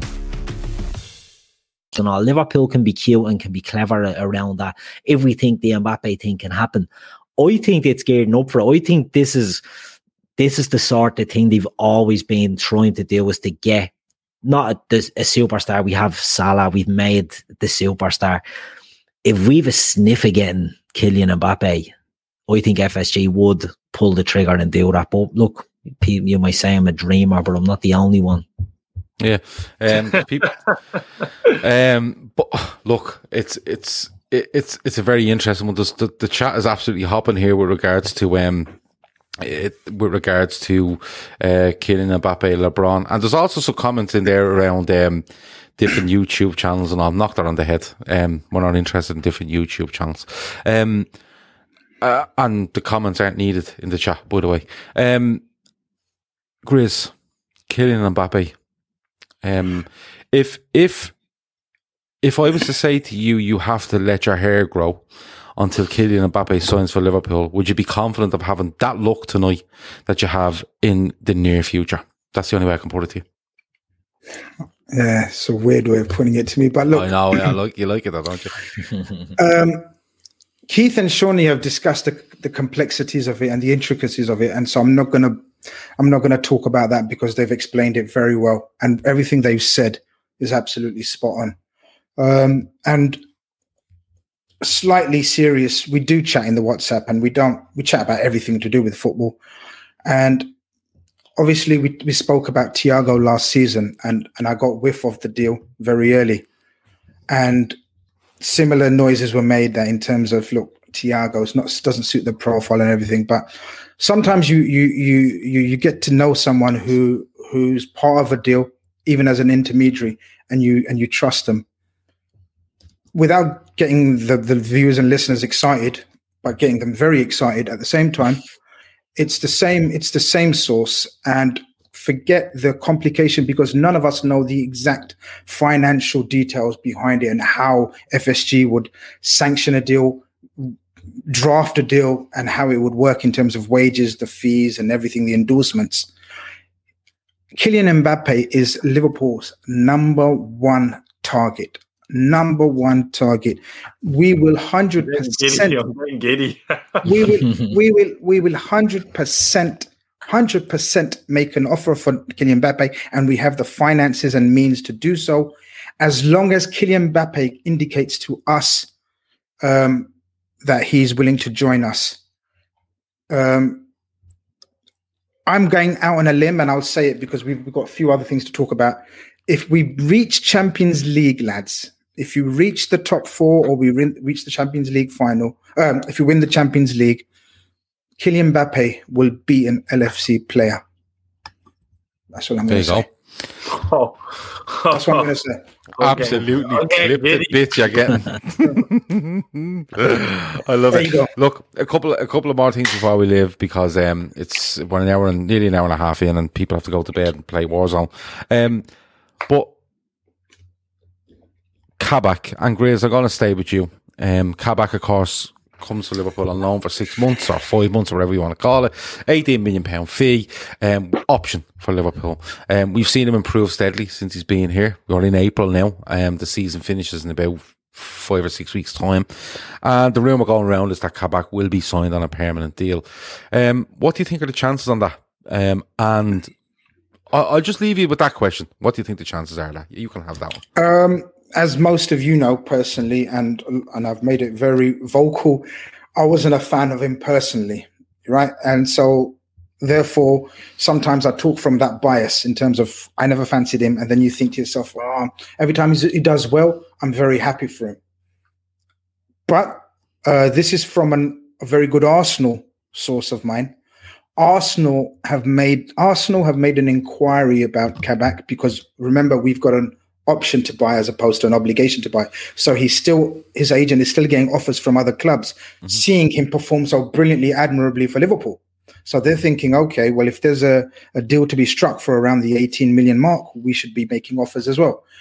From this Arsenal source, and he's a very, very good Arsenal source, he's not a spoofer as such, as a serious man.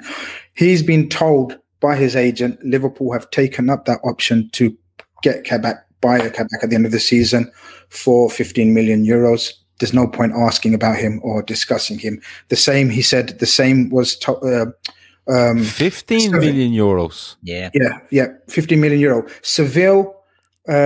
Seville, 12 million pounds. I don't know. Do the maths. But that's 12 million pounds. But that's the figure. That's the figure that. Then they're not taking up the option of the 18 million. They've agreed a deal for 12. Yeah, there'll be an agreement, a gentleman's agreement in there. Liverpool have the deal, and I'd say it's 18 million was the figure that was thrown in, and Liverpool, the fact that Klopp will have good connections there, I'd say we'll take him, and this is the money guaranteed. It's a great deal of Liverpool. Well, maybe the Arsenal source was given an incorrect figure, but the main gist of it is Kabak's agent has been telling other clubs that Liverpool have told him that they're taking up the option at the end of the season. So look, give and take a couple of million here and there, but the ballpark figure is around the 15 to 18 million, whatever it is. But the point is, they've taken up the offer. I am slightly surprised because I thought we'd wait until the end of the season. But then again, he's shown enough, it seems, in training, in performances, attitude, and hunger and desire. Because when you hear the lad, he only talks about Liverpool.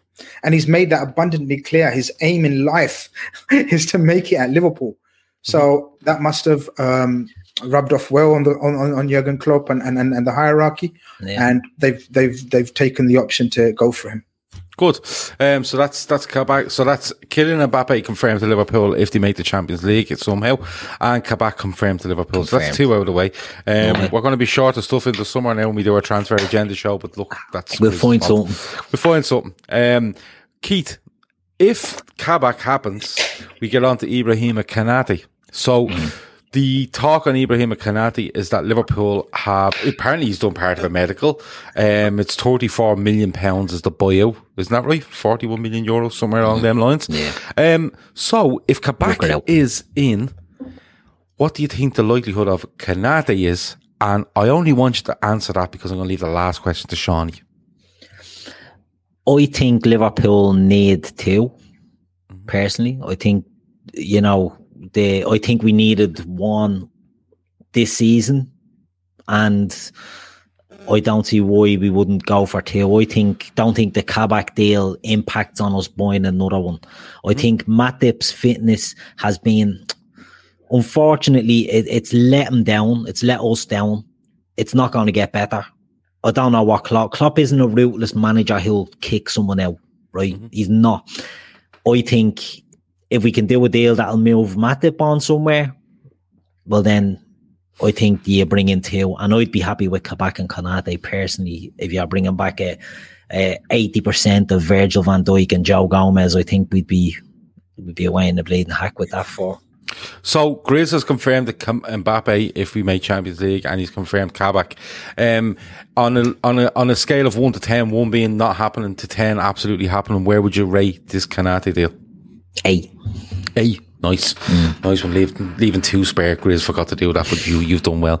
Shawnee, Konate, Kabak, you're gonna presume it's Virgil van Dijk and Joe Gomez. Does that mean that Joe Matip leaves the club and also Nat Phillips leaves the club in the summer?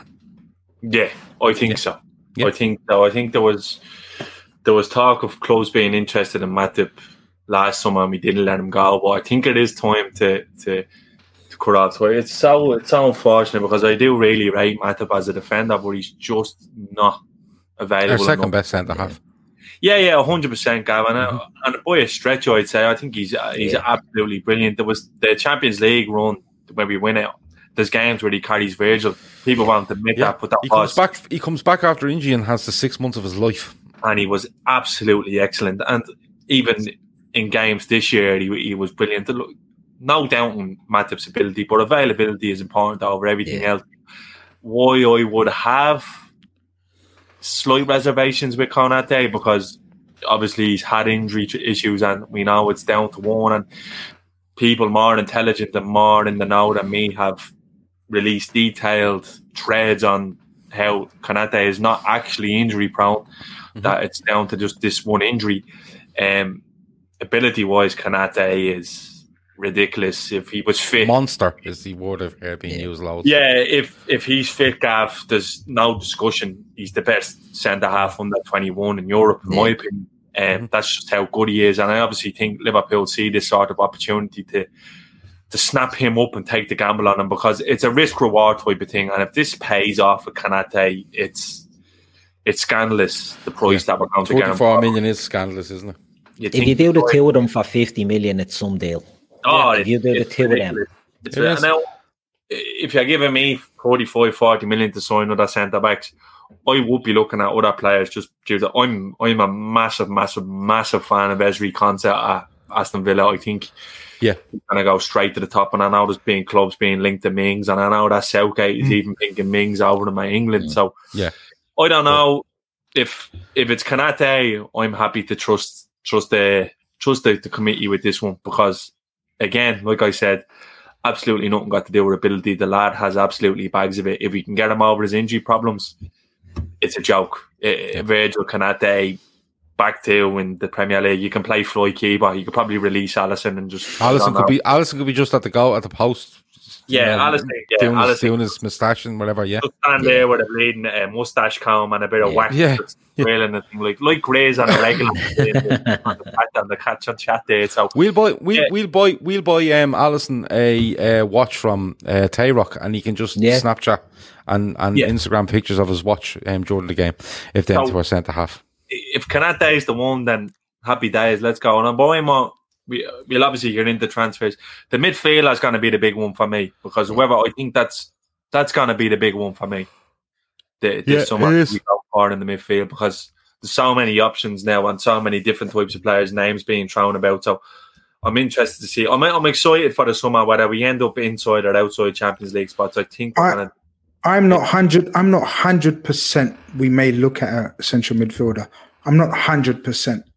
I think if Konate and who's your man we got at the moment, Kabak. Yeah. You're saying this in the. I think it's ludicrous if you don't sign a centre midfielder. I'm not 100%. Are you saying this in the off chance that Janie might stay, or? Yeah. in the off chance that Ginny I may think it's still ludicrous. And no, yeah, well, we can discuss that as the months come up. But I think first we need to see if Ginny's actually going to go, because there's a lot of talk that the Barcelona contract has been ripped up. They had an offer, but so first that, and then if we get Konate and Kabak, and as I think we will get Mbappe, then I think that's us. And that'll do us. I for one, I'll for one be very happy. Exactly. Nah, right. Well, we want more than that. We want Hossam out as well. Listen, don't get greedy now. Don't get greedy. Listen, we better finish this up. Just quickly, the website, lfcdt.com. Go there and have a look, check it out. Let us know what you think. You can let us know what you think in our Discord group, which is linked in the show description. Here, it's also linked on our Twitter. So if you look at our new website and you like it and you think we can add to it, absolutely go and tell us the good points and the bad points, because that's what we're there for. The Discord group is absolutely hopping. There's nearly 200 people in there. The chat ranges from fellas playing the PlayStation to talking about fucking UFC, football, transfers. It all goes off in there. It's free to join. It's really, really good. We've revamped it and made it a lot easier to use. So, the link is in the description, okay? 10,000 subscribers, we are doing a giveaway. It's a PlayStation 5 with FIFA 21. When we hit 10,000, we will log those 10,000 people into a random generator. What we might do is we might pick about 5 people out of that, and then we're just going to give questions to Grizz to represent you, for the crack. Or we might just pick out one name and go for it, but it'd be much more fun if we gave Grizz questions to work on your behalf. But that's about it. Of course, the link in the description is also there for the Keane campaign. That's absolutely flying. And the lads have finished at 300 kilometres each in the month of March. Well done to all them boys. But you can still go into 2 links there. One for a GoFundMe, one for a PayPal. And you can still donate to Keane and get him way above that $100,000 mark, which will be absolutely exceptional. Man of the match, one word answers. Keith. Fabinho. Great. Grizz. Trent. Shawnee. Jota. Okay. Gav. Gav, it's the Nat Phillips Ultras, please. Thanks. And that is about it. That has been the Fatback 4. The viewership tonight has been exceptional. The chat has been exceptional. Stay with us. Make sure you subscribe. As we say, when you subscribe, the chances are you won't unsubscribe, because we have a good laugh. We talk football. We don't take ourselves too seriously. We have a good time. That has been it. Forum is back tomorrow. Special guest on there tomorrow, announced in the morning. And of course, we'll have loads throughout the week around Real Madrid and before and after Real Madrid, of course. And enjoy yourselves. Happy Easter. Over now. I'll only be a minute. Come in with me. What is HomeSense anyway? Look, outdoor furniture is in. Hey, that's a great brand. And it's a 6-piece set. Check out this price. Are you sure that's not just the no, table? chairs too. Is this an outdoor rug? It is. It's nicer than our indoor rug. Outdoor ottomans, planters, patio umbrellas. Are you seeing these prices? You save a lot at HomeSense. This is the year we love our backyard. Can I say something? Yes. I'll get the truck. And that is why I love you. Save on outdoor like never before at HomeSense. Discover a store near you at HomeSense.com. HomeSense? Why is it HomeSense? The prices make sense. Ooh, outdoor is in. Are those plates melamine? Pretty planters, pillows, lanterns. Pretty much everything outdoor. And the savings. Well, it makes sense to me now. Outsave on outdoor. Find a store at HomeSense.com. Sports Social Podcast Network.